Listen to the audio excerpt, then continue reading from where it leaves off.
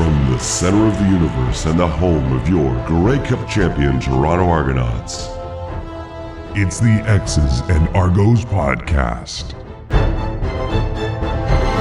Welcome to the X's and Argos pregame walkthrough, brought to you by Something in the Water Brewing.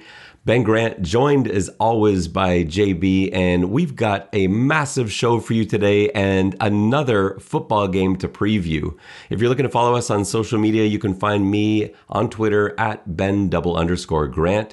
You can follow JB at X's and Argos JB, and you can follow the show at X's and Argos, all on Twitter.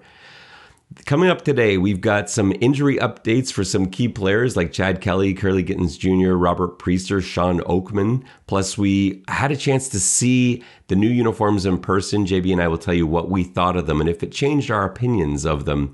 I want to talk to you briefly about a flag football clinic the Argos ran over this past weekend. Plus, the Argos held a pretty big press conference last week, and a number of announcements were made related to this season being the 150th anniversary season. So we'll get to that. And then as we transition to this week's exhibition game against the Ottawa Red Blacks, we've got players to watch. We've got OCDC, one thing, and predictions. All that and more coming up on this episode of the X's and Argos podcast. Before we get started, JB, I want to tell you a little bit more about Something in the Water Brewing, our title sponsor. I got something different on the go today. This is Juno Sparkling Peach and Papaya Iced Tea. And I want to tell you the story about how I was introduced to this, because this is another fantastic beverage, and this is a non-alcoholic beverage. And so when I went down to Something in the Water, I was talking to Steve, and he was sort of showing me around the place and showing me some of the different beer they have and what they were brewing. And we got to some of the non-alcoholic beer, and I think I must have made a face because he said, look, I know what you're thinking. Trust me. And I'm really glad I did because he was right. I've tried non-alcoholic beer and non-alcoholic beverages from other brewers and beer companies. It's just not really my thing. He gave me a bunch of different assortments to try, and this is the only one I'm talking about today, but they completely changed my mind. And I can tell you, like my wife too, when she saw me drinking one of these, she came over sort of, eyebrow raised, assuming I was drinking beer, looked at it, and then picked up the can, looked at the ingredients list, and she's like, this should actually be really good. And then she tried it and said, this is really good. And I'm in full agreement. This is a nice one. Super refreshing. And, in partnership with a tea company, this is legit. So the ingredients are top notch. This is a nice go-to if you're looking for something non-alcoholic. Juno Sparkling Peach and Papaya Iced Tea. All right, JB, let's get into some football. So injury updates, some big ones here. We don't have full in-season updates where we have questionable, probable guys that didn't practice. There are no lists like that being generated, but Mike Hogan put out some information on the Argos website that I thought was really helpful for us. So first of all, and perhaps most importantly, Chad Kelly. We saw that on Saturday for the game, he was expected to play, didn't play at all. He was held out due to elbow tightness. It looks like that was probably pretty minor and just overly cautious because he didn't seem limited at all at practice on Monday. And in fact, in the very first rep of Skelly, ended up throwing a deep touchdown bomb. So I think his elbow is feeling fine.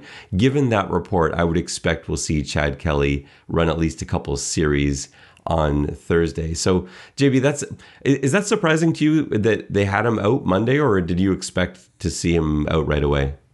Well, no, I took the coach at his word. They didn't seem that worried about it. I don't think they were that worried about him playing on the road in Hamilton, so it was probably an easy decision to sit him down. So that's good to hear. But that was definitely the vibe that we got, that it was not a big deal. Yeah, and I just don't know. I was just nervous because it's sometimes coaches believe that after the game and then go in and talk further with medical staff and then find out that there's more details or what have you. But yeah, it seems to have been exactly what he said. Just, we're being really cautious here. But I expect him to play on Thursday. And then the second biggest one is Curly Gittins Jr. So we found out, first of all, it was a shoulder injury. And Coach did what he did tell us, that he could have gone back into the game, he believed, if it was an important game. Sat him out. And while while Curley probably isn't going to play this Thursday, they made it clear he could. But I think that's probably the right decision. Would you rest Curley this week, given what happened last week? Oh my God, yeah, 100%. I think you put him in bubble wrap, and you work on he and Chad getting a connection or a feel for each other in practice. Yeah, definitely. You don't tempt the fates there. And Robert Priester, the other injury that looked at the time to be pretty serious. Anytime it's a leg injury, you always fear the worst, especially, anytime you're not sure if it's knee or ankle.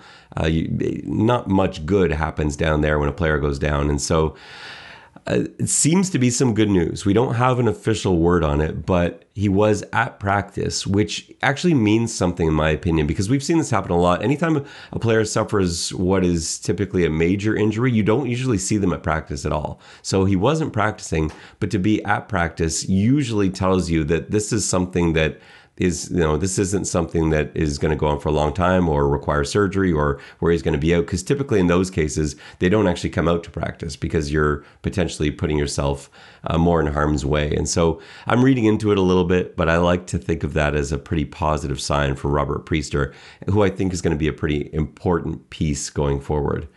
And then another positive development was Sean Oakman for the first time this season practicing in a helmet and shoulder pads. He's been out there, getting in work, but not participating in those reps, not with his helmet, not with his shoulder pads. He hasn't been full go like everyone else. So to have him out there too, strapping it on, I think is a pretty good sign. Because is he the most important piece in that front seven? Like, do you see him as the most important guy in that unit?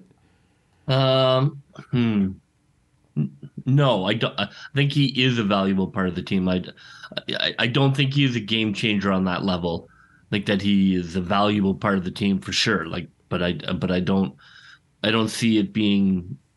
It's hard to say. Like it's like he is good and he is valuable, but not. I don't think I would. I don't think he's not. I don't think that they can't replace him if they had to.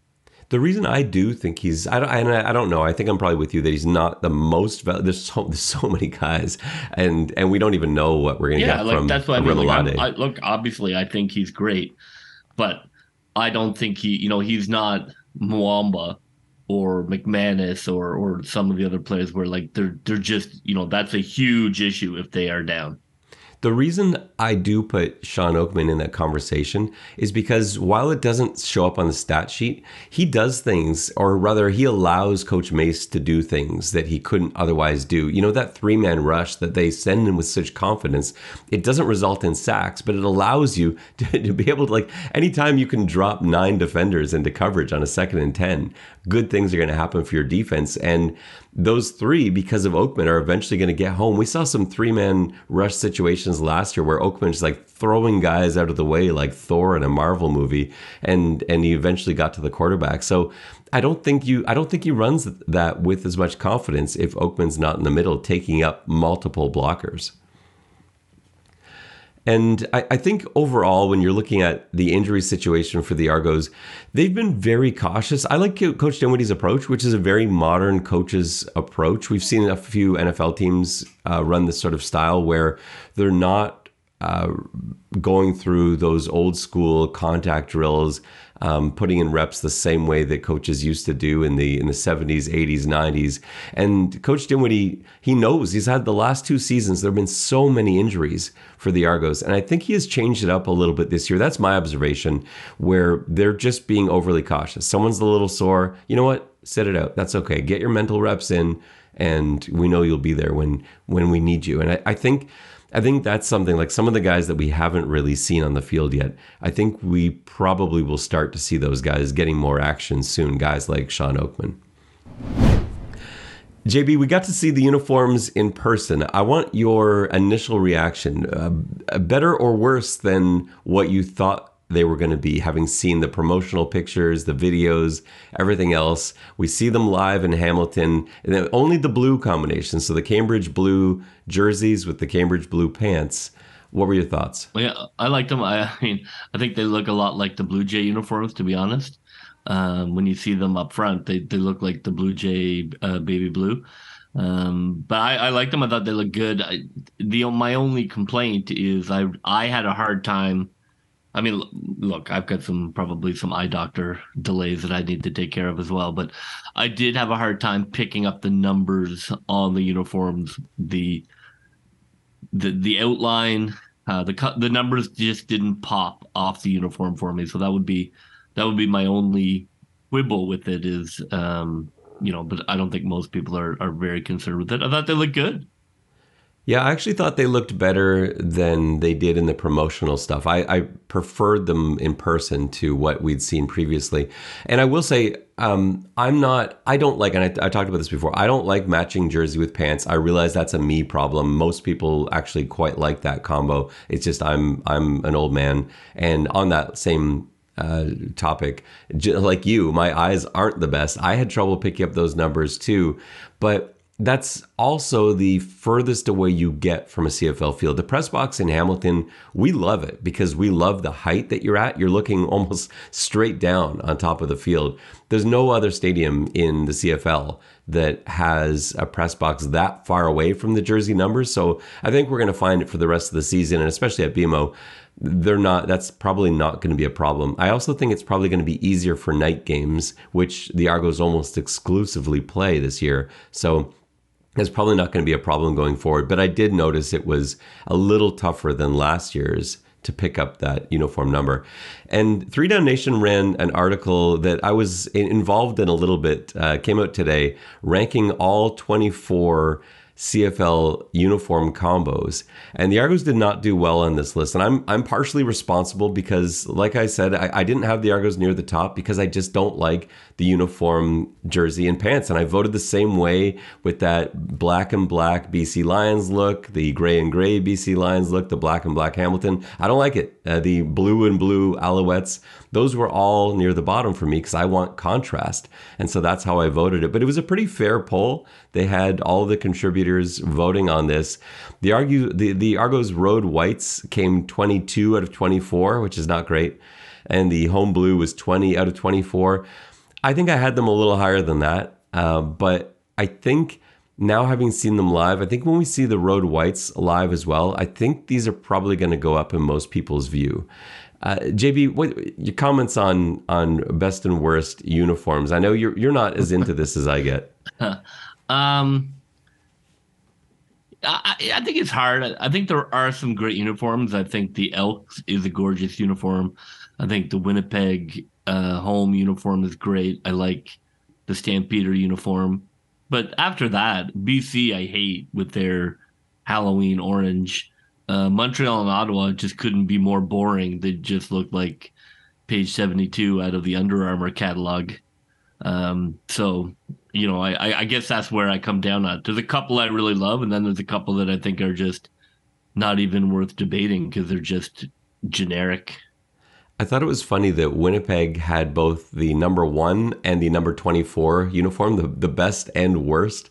The worst they had was their alternate that just has the big W on the front, which I hate because you can't see number on the front. That just drives me up the wall.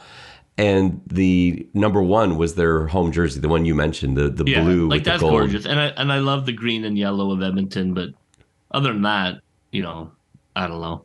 I think it's all pretty. It's hard. I would have a hard time ranking.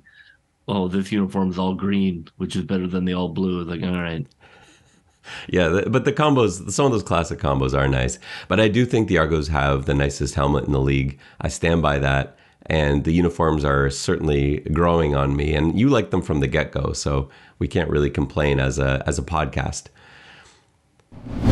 On Sunday, the Argos held a flag football clinic, and I had a chance to go to this as a parent. I wasn't covering this event. Both of my kids play flag football. They really wanted to go to this. I signed them up, and I decided, you know what, I'm not gonna do anything media related. I'm just gonna go down there as a parent and let my kids enjoy this. And after I knew that I had to say something because I know that the team has been, I think, unfairly treated with their involvement in kids programming, visiting schools, participation in flag football and similar events. And they do stuff like this that doesn't get a lot of attention. And this event was run so well. At the end of it, I thought, you know what, I'm going to have to put something out there. And so I did tweet about this after the fact and just how good a job they did. So it was at MLSE Launchpad on Jarvis. And first of all, that's a great facility. And so they had the kids with all sorts of coaches who are young, enthusiastic football coaches, getting them excited, getting them involved. And you had such a wide range of skill sets too. Nobody felt left out. They also, not only was this a 3-hour football clinic, they threw in some rock climbing because, of course, they've got rock climbing facilities there too. They got to meet Enoch, which was a thrill for the kids. And then Jason Calero, the team's community education and program specialist, was there. He was showing off the 6 different Argos Grey Cup rings that he had. The kids were amazed by those. Of course, they love that kind of stuff.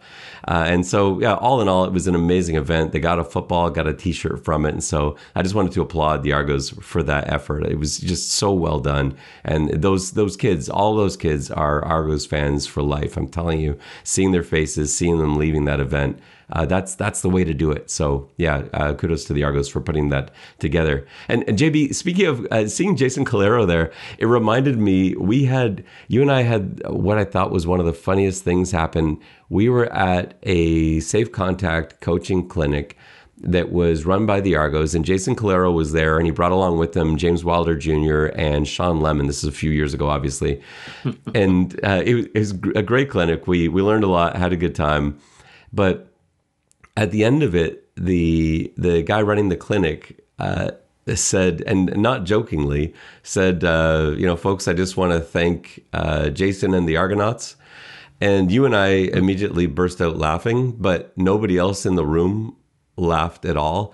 JB, I still don't know to this day why nobody laughed but us. I don't know how many. I don't know what subjects the other coaches teach, but it didn't seem to be English or drama. Yeah, something with maybe a little bit more history or something. But yeah, Jason and the Argonauts. I think something more that rhymes with like with Ed. Jason and the Argonauts. I thought was the best thing ever. Yeah, nobody flinched. My takeaway, that was pretty funny. My takeaway from that was Wilder trying to teach how to get your head across. Yeah, I know. At a safe contact clinic. Well, because it was such an interesting time. This is how many years? This is 2017, I think, and yeah. We're sort of in the beginning of teaching safe contact, and so for high school age players, they're learning stuff that you just weren't seeing a lot in professional football because while it was a safer way to tackle, it wasn't necessarily what people were doing at the time. It wasn't that didn't really start to come into football until a couple of years after that, and so the high school programs tended to be ahead of the pros in terms of safe play. But yeah, it's funny seeing players talk about safe contact when you turn on the games and it's not necessarily what's on TV on NFL or CFL football. So yeah, that was a pretty interesting takeaway. The press conference that the Toronto Argonauts held at the Argonauts Rowing Club was pretty cool. This was done last week on Friday. First of all, I love that they have it at the Argonauts Rowing Club because of the history, the ties there. And I think probably anyone listening to the podcast knows that. If you don't, you got to Google it and look it up because the Toronto Argonauts as a football team were born out of the rowing club looking for some conditioning to do in their off season. They're like, hey, why don't we try this new sport? We're talking 150 years ago. This is the 150th anniversary of the team, so it's perfect that they held it there. And at the rowing club, they've got all sorts of old memorabilia and photos and stuff like that too. But a lot of announcements came out of that. So first, the 150th anniversary logo, which is everywhere now, and it's going to follow the team around. It's not only do they have it on the uniform, but they have it with all of their press material. You're going to see it everywhere. It's sort of an old sailing ship with the 150 written across the sails, and it's the sort of black and white logo, which looks pretty sharp. They also announced that they'd be counting down the top 150 moments in Argos history. This one's a huge one, and I want to tip my hat to the people involved in this. So this is Mike Hogan and Danny Webb from the Argos, but they also recruited Don Landry, a radio celebrity and former announcer for the Toronto Argonauts. I love Don Landry, and he knows the Argos inside and out too. And they very smartly got historians James Fraser and Paul Woods, both guys I couldn't think more highly of. Paul Woods, every time I say his name, I feel like I have to promote his books, which are just behind me here if you're watching on YouTube. They're such fantastic reads. I know we're off topic. Buy Paul Woods' books.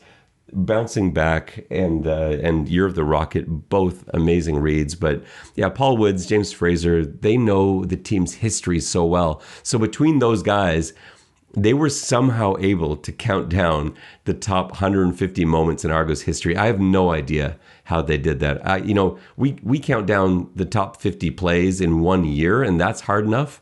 Trying to go back for 150 years and find the top moments, again, hats off. I'm excited to see that get released throughout the season. The other big one, JB, I think you're probably just as excited as I am about this. The home opener, July 18th, against the Hamilton Tiger Cats, we found out that the team is going to be giving away 15,000 replica Grey Cup rings. The first 15,000 fans in. That's not just like a 2,000 item giveaway. 15,000 of these rings. This is one of the coolest giveaways I think the Argos have ever done. Yeah, I mean, it's fun. I like it. It's a fun little stage piece for kids to like and have around, and I'm all for it. I wish they had a giveaway every game. I do like the giveaways. I like that cowboy hat giveaway they had a few years ago. And the lunchbox giveaway, my kids still use those lunchboxes, the SJ Green lunchboxes. They've had some really nice ones. I'd love to see them give away a miniature Grey Cup. That would be my... Just the little Grey Cups? Yeah. And they have those available for purchase. You can find those. Like they have them on the online store, like these little Grey Cups that you can purchase if you're interested in that. Yeah, you can. I will investigate that. Yeah, but I like rings. I've got a bunch of rings on display behind me here. I love championship rings. I prefer to earn them. I don't like to collect souvenir Grey Cup rings, but I think this is a pretty cool one, and I think most fans will be pretty excited to get one of these replica rings. The last announcement that I want to talk about that they made was adding 2 Argos to the All-Time Argos list, which is, every time I see those banners at BMO, it's such an impressive list.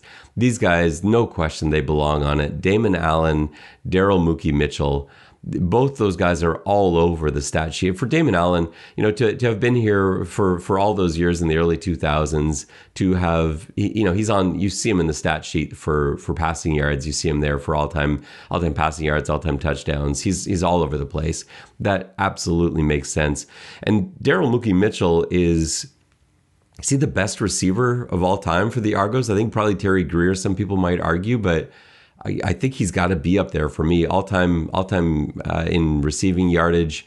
It's sort of surprising that he hadn't previously been added, I guess. So I like both of those guys up there. These are both hits, right?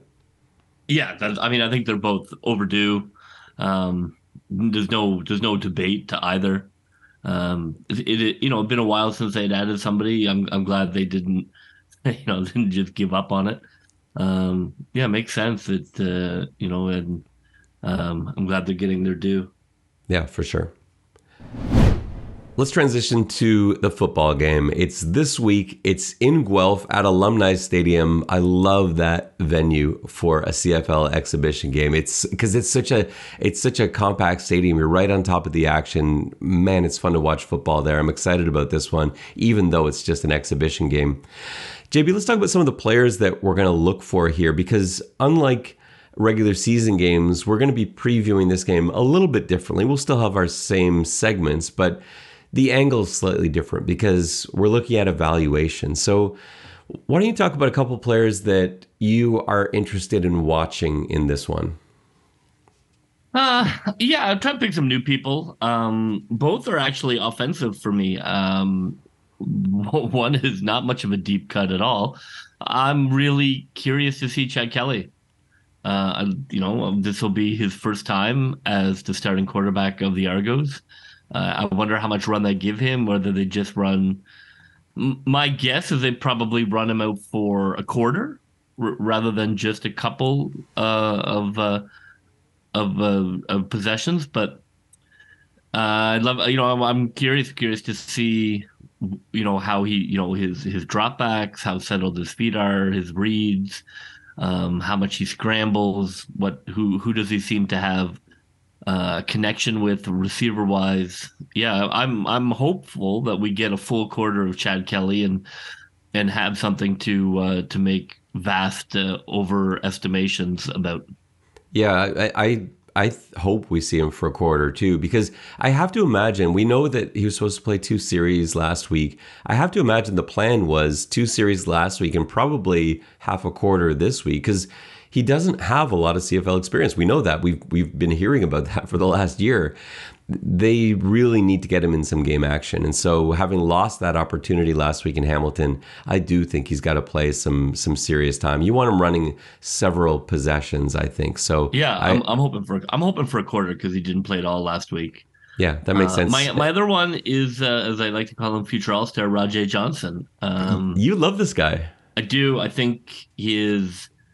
If you look at his measurables, some debate whether he's 6'4" or 6'2". He's probably somewhere in between in the world of football measurements. He's not a blazer. His 40 time was 4.85, but that's why he's not in the NFL. His 3-cone time was comparable to top NFL prospects. His shuttle time, same. His vertical puts him right in the percentile of first and second round picks. So he is an elite athlete. We saw him track down that ball in the air, which was much harder than it looks. I think he can be a fantastic possession receiver for the Argos. I think he brings a red zone size. We don't use tight ends really in the CFL, but he kind of brings that box out skill set to the red zone. I think he's going to be. I think he's going to be a player. I mean, we'll see. I hope he gets a run out with Kelly, because I think he has the potential to be a really nice CFL receiver. Yeah, Rajay Johnson, and can you talk just a little briefly, because this is not the topic here, but why is it? Because you and I are on the same page with this. But what is it you like about 3-cone and vertical that makes you maybe dismiss 40 time? Yeah, the 40 time is. Obviously, if you're a burner, it's useful as a wide receiver to have a sense of, outrunning defensive backs. But most wide receiver play is about change of direction, about kind of quick twitch shift, and being able to pivot and being able to get up to speed quickly. And his 3-cone and his shuttle are both strong, much stronger than his 40 would suggest, especially for his size. Yeah, well, that's exactly it. Like when I was looking at the combine stuff, really he's bigger than most receivers. Most receivers now are kind of built like track stars. They're all 5'10" and 185 pounds. He is kind of an old school. He's built more like Andre Johnson than some of the more modern wide receivers. But yeah, the quickness there is I think the 40 time would be misleading. I think he can lose defenders in space. And that play you talked about, the touchdown pass, it was a corner route that Cam Dukes threw him. And it was, so Dukes had to be careful with this ball. He had to throw it offline. So you got Rajay Johnson running a corner route, but he couldn't throw it true, like exactly to the spot that Johnson was going to, because there was a flats defender who had actually started peeling off his guy, and he would have picked it if we were actually on a line. And so Dukes intelligently saw that and led Rajay Johnson upfield. And that's a really tough ball to adjust to, because he's running his corner route. He's got to see it right off the quarterback's hand and sort of fade back into it and be mindful of the back of the end zone. And he caught it like right at the back of the end zone. So it was great field awareness, great tracking ability, and ball skill to be able to bring in a difficult catch. So yeah, I was impressed with him too. But yeah, I know you've liked him from the beginning. So he'll be a guy to watch. And that transitions into one of the guys that I want to watch. It's another American receiver receiver BJ Bird, who had an incredible game in Hamilton on Saturday with a couple of touchdown receptions. He had one where he just undressed the Hamilton defender. He caught it at about the 5-yard line, looked like he was going to make a move to the inside, and I couldn't zoom in enough, even on the replay of this on social media. And I think I retweeted that play that the Argos tweeted out. You can take a look at it on my Twitter feed.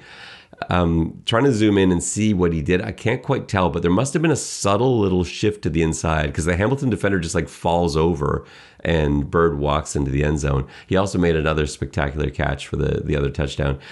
He's someone to watch, but the thing is, you can't keep all these American receivers. So you got Rajay Johnson, who you talked about. We got BJ Bird, who I'm talking about.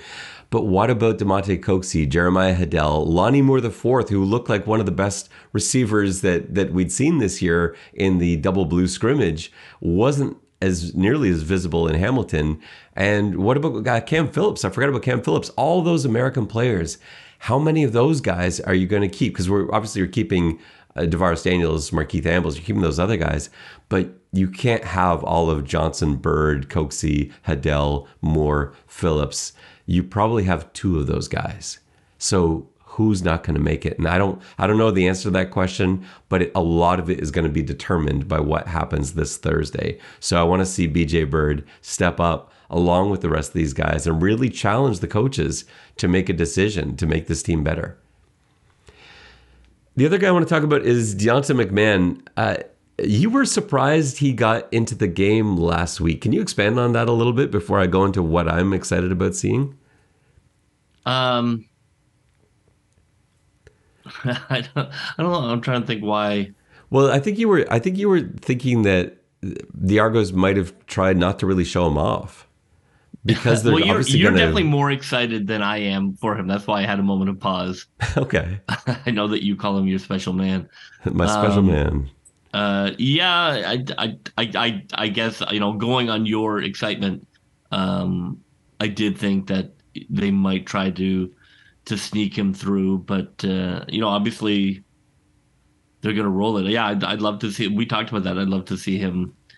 I'd love to see him go with the ones because he definitely will not sneak through now. Like, I don't know if that was I don't know if they could have snuck him through, but certainly the moment they put him on the field, that dream was over. He's enough of a high-profile guy, even though he went to McNeese. People knew about him. Like I remember hoping, going back like to the NFL draft, I was hoping that my Cincinnati Bengals picked him up. I was thinking that he might be a nice 7th-round addition. They ended up drafting Chase Brown, and so running back became less of a thing. But he was a guy that I thought had incredible highlights. So it's not like the other CFL teams don't know who he is. They're fully aware of who he was. So I think probably the team decided, look, someone's going to probably pick him up if we don't take him, so we better see what he can actually do. And that's why they had him in the game. And he looked like I thought he would look, but actually better, because I thought he was going to bounce to the outside. Because when you see his highlights, that's mostly what happened. He didn't at all. He took the middle of the field and he found ways to make yardage up the field. 7-yard carry, 9-yard carry, 9-yard carry, with really not too much in the way of a hole there. And so we've talked about loving to have a change of pace guy to complement the pounding of Harris and Ouellette. I think Javon Leake is on notice here. I think he's got to have a good game too, because I think Deonta McMahon showed more out of the backfield than Leake has at times. I think Leake, though, is their best returner. I don't think there's much question about that. So again, a nice day from Deonta McMahon puts the Argos as a team in a great position where the coaches are having to make a really tough decision. So yeah, those are guys I can't wait to see. Yeah, if he is returning kicks in the game, I think that's not great news for Leake. But JB, I don't think he's going to be able to push Leake out in. We'll see. I mean, he tried one. It did not look very natural for him. So I think Leake is pretty safe. Yeah, I think you're going to be on the Deonta McMahon train before the end of Thursday. I think we'll see in our postgame reaction podcast. I think you will be singing praises and songs about Deonta McMahon. All right, okay. Well, let's see. It is time for OCDC. OCDC is brought to you by the Business Barbershop and Spa. The Business Barbershop and Spa invites you to experience Etobicoke's premier licensed men's grooming lounge for hair, face, and body care. They're celebrating 10 years in the Kingsway, and they've got a deal on right now for all of our listeners. For the first 50 clients who book a service, they'll be entered into a draw to win a $200 gift card. All you got to do is mention Argos All About the Business when you make your reservation. So you need a haircut, you want to shave, you want to get a scalp massage like I had last time I got a haircut. It's fantastic. This is the place you want to go. I'm telling you, next time you need a haircut, this is a barbershop that sponsors a CFL podcast. Do yourself a favor as a CFL fan, as an Argos fan, book your hair appointment there. Trust me, you won't regret it. And make sure you mention Argos All About the Business, because that's how you get entered in to win the $200 gift card, mentioning Argos All About the Business.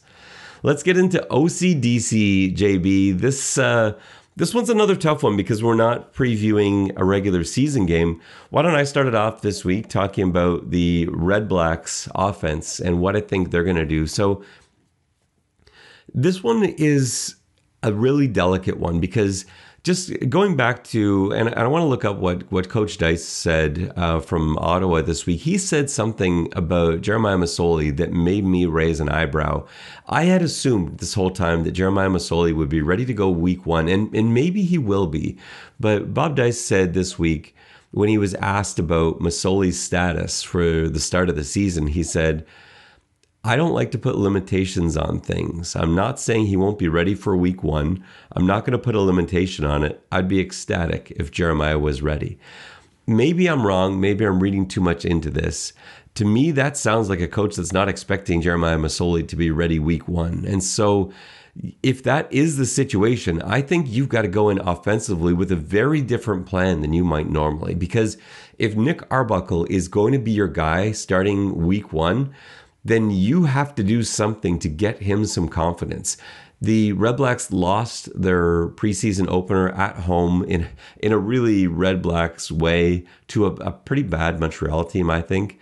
And I think you've got to have Nick Arbuckle leaving this game feeling good about himself. So my plan is going to be, you're going to give Nick Arbuckle really simple reads. You're going to give him some RPOs. We know from his time in Toronto, he loved that. He thrives in that environment. Just having one player to read. If he comes in, I pull it. If he bails out, I give it. Have him do a few of those. Some nice 1-yard reads to the sidelines, some flood routes, and I wouldn't have him in there too long. Arbuckle's an experienced quarterback. He's been in the league for a long time now.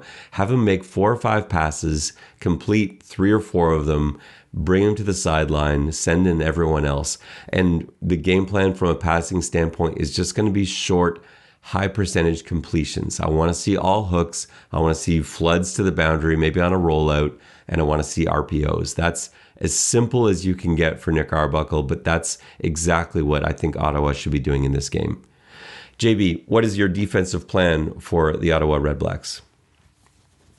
If I'm Ottawa, I think I'm probably most interested in trying to stop the running game. The passing game is going to be, hard to. You're not going to scheme that much. I don't know how much of a look you get. I don't even know how many 1s and 2s you see in the wide receiver unit, quarterback unit. So you're not really gaining any useful data from the past. But stopping the run is still stopping the run. It's still being in position. It's still accelerating and tackling. It's still getting off blocks, and so you can actually measure that. Even 1s, 2s, 3s, you're still getting a look at who is able to hold their block, who's able to get off their block, who fills a hole, who makes a good tackle.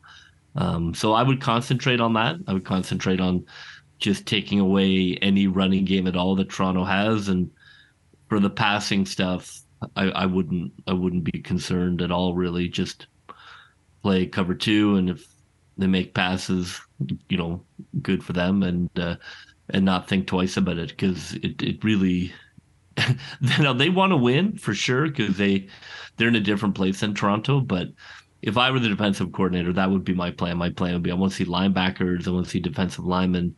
That's what I want to focus on. Maybe send the occasional blitz in the first quarter, not in the third. That's about it.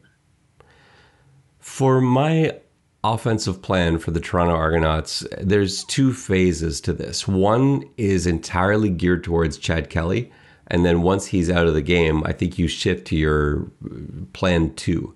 So offensively for Chad Kelly, I think you actually want to put him in non-traditional preseason situations because you want to accelerate the growth and the film study that he's going to be able to do from his own play based off of probably not very much time. Like we're talking about a quarter, maybe at most. So what I mean by that, I want you to put him in situations where he's got full field concepts, not half field concepts, where you're really forcing him to do the difficult things. So as opposed to what I had with Nick Arbuckle, where I want it to be simple, where he's watching one or two guys, or he's got one read or handoff or throw to your hot to your glance route or whatever. I don't want that at all with Chad Kelly. So I want him in situations where he's got check with me's, where he's got two plays in the huddle and he reads the defense and actually calls that out.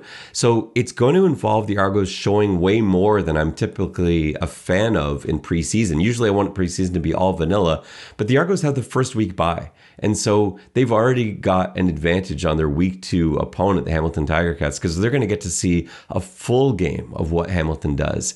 I think showing a little bit in one quarter here of what you've got is okay. And I think it's worth what you're going to get in return for having Chad Kelly take in those experiences. So I want to see difficult concept reads. I want to see high-low reads. I want to see him on the run. I want to see him roll out and have to make throws on the run. I want to see a couple of deep balls mixed in there. And I want to see those pre-snap decisions that he's got to make. But all difficult things that are going to really challenge him the way he'll be challenged in the regular season. So that's my first plan. Now, once Chad Kelly comes out of the game, now I think some of those players that we highlighted, now we've got to see decisions for them. So we're evaluating guys like Lonnie Moore, like Rajay Johnson. Let's see these guys run read routes. Let's see some difficult decisions they've got to make where, based on what defenders are doing, their route is going to change. So the defensive coverage dictates their route. And decisions like that, let's see what their instincts are like. Let's see how quickly they read what the defenders are doing. And then let's see what they do with the ball in their hands after the catch. But you have to script it with some of these players in mind, because the worst thing that can happen on Thursday, injuries and things aside, the worst thing that can happen is at the end of Thursday's game, you don't know the answer to the question, who are we keeping at receiver? Who are we keeping on the offensive line? Who are we keeping at defensive back? You need to answer those questions. So you've got to force those situations. So for receivers, it's read routes. For offensive line, we're going to have to see those, again, a range of run plays. We're going to have to see guys pulling. We're going to have to see zone blocking, gap blocking, because you need to be able to assess all of these guys so that at the end of Thursday, you can go in with confidence and say, these are the guys we have to keep. These are the guys we want on the practice squad, and these are the guys we're wishing the best of luck as they continue their football career elsewhere. JB, where are you going for the Toronto Argonauts defense?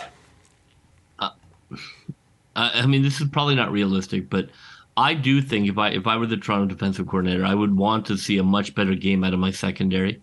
Way too many busts in the Hamilton game. So whether you're going to move people in and out of formations, and you want them maybe to react to triggers that changes what coverage they're running. Maybe you want to see a little more moving parts at game speed, because you definitely cannot have these 45-yard busts where there just isn't a soul anywhere near the receiver. So I probably would stress them a little more. I probably would run a few more different coverages and have them get in and out of those coverages and sort of see what is the communication like, who do I have communicating it? Are players able to understand that? Are players able to react to it? So from a film point of view, I would probably be a little more complex in the secondary to see if they can be a little more polished. I wonder if, and I hope that we'll see the Argos secondary just tighten up a little bit too, because aside from the busts, and we saw, like you said, a few of those in Hamilton, but I also felt like a little bit like what we saw last year, they weren't really tightening up. And what I mean by that is, let's say we're playing cover 3. The way you draw up cover 3, you know that, okay, this defender's got this zone, you've got this zone, you've got this zone, we've got, guy deep third here, deep middle, deep third over here. And it looked like they were sort of doing that. And what you want from a professional football team when you're running those coverages is not exactly how it's done on paper, but you are sort of acting as a magnet that's being drawn to the defenders nearest to you. And I found that the secondary was just leaving really big holes for the Hamilton receivers on Saturday. And so I want to see some growth there for some of these guys where it doesn't necessarily, maybe it's not even as easy to diagnose what the coverage is a second after the snap, because they are sticking like glue to the receivers running through their zones and then communicating and passing it off. So I'm hoping that there is that growth that we see, and there's just a lot less space for the Red Blacks than there was for the Hamilton receivers on Saturday. It's time for one thing, JB. What is your one thing? I bet I can guess. Well, I mean, a little early in the season to have for the well to have run dry, but I guess I'm going to call that a preseason excuse. And I would love to see a red zone running touchdown. I'm gonna hang on to that one until I see it. I do think it's an area that they haven't been that proficient in. And I'd love to see them banging a red zone touchdown on the ground. You need to be able to do it. Not a quarterback keeper, running back, touchdown.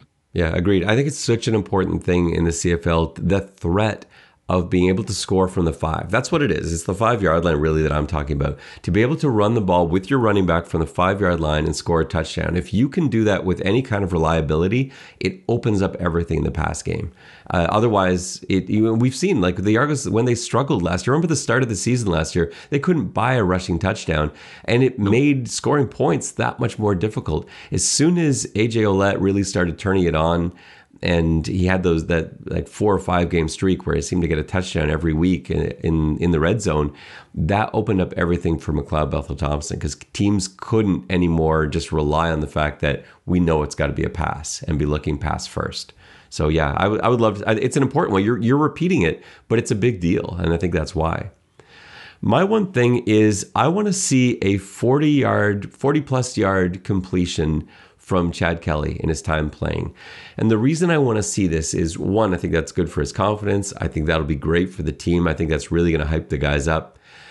I also think it will do him a world of good come the regular season. If you can get defenders afraid of the deep bomb, everything else opens up. And we saw in stretches where McLeod really had to work for his yardage last year. He had trouble completing balls downfield last year at times. That was the one criticism of McLeod Bethel-Thompson that we had last year, was those deep completions that weren't always there, especially early in the season. And it allows defenders to really sit in those underneath zones, and it makes your job really tough as a quarterback. Even just one 40-plus yard bomb that Chad Kelly completes will help stretch out that defense. It'll open up those pockets, and he's got a rifle to be able to get it in there and sit down Tavares Daniels, sit down Markeith Ambles, sit down Curly Gittins Jr. in those voids and get it to them in a split second and let them go for a run. And so that's going to be key for me. If they can do that, I think they're in really nice shape for week 1. Prediction time. How do you think this one's going to end? You were right last week. You were really close to actually hitting the exact score. I was wrong. I had an Argos win last week. Where are you going to this week, JB? This was actually really hard because Ottawa is desperate for a win. They were desperate last week. I think they're going to be more desperate. I see Toronto getting out to a lead, and then Ottawa taking it at the end. So I'm gonna have Ottawa 28 to Toronto 24. And I don't think that's going to happen at all. I think they were all out last week to try and win. They wanted so badly to win. They kept their starters in forever last week because they wanted so much for their home crowd, and I wanted it for them. Just, Ottawa and Edmonton, I would love for them to get some wins at home this year, not against the Argonauts, but against everyone else. That's fine. And they couldn't hang on to it. But I think they were pretty much all in last week. I don't think they have that many chips left. And so I don't think you're going to see that much. I think you're going to see, because I don't even know how much evaluation occurred last week because they were so busy trying to get that win. I think they've got a lot to do at the back end of the roster this week. So I just don't think you're going to see a lot of playing time from starters or even sure thing backups. So I think this one's going to be over pretty early. I have Argos 27, Red Blacks 13. That's the way I see this going. And I think the Argos are going to get out to a really nice start early after falling flat and finding themselves down 17-0 last week. I think the Argos might get up 20-0 in this one before the Red Blacks respond. So 27-13 for me. Well, that will just about do it for us on this episode of the X's and Argos pregame walkthrough. The game again is this Thursday, Alumni Stadium in Guelph. The Toronto Argonauts host the Ottawa Red Blacks. For JB, this is Ben Grant saying so long, and may all your pre-snap reads be good ones. I'll see ya. Go, Toronto Argos, go, go, go. Pull together, fight the foe.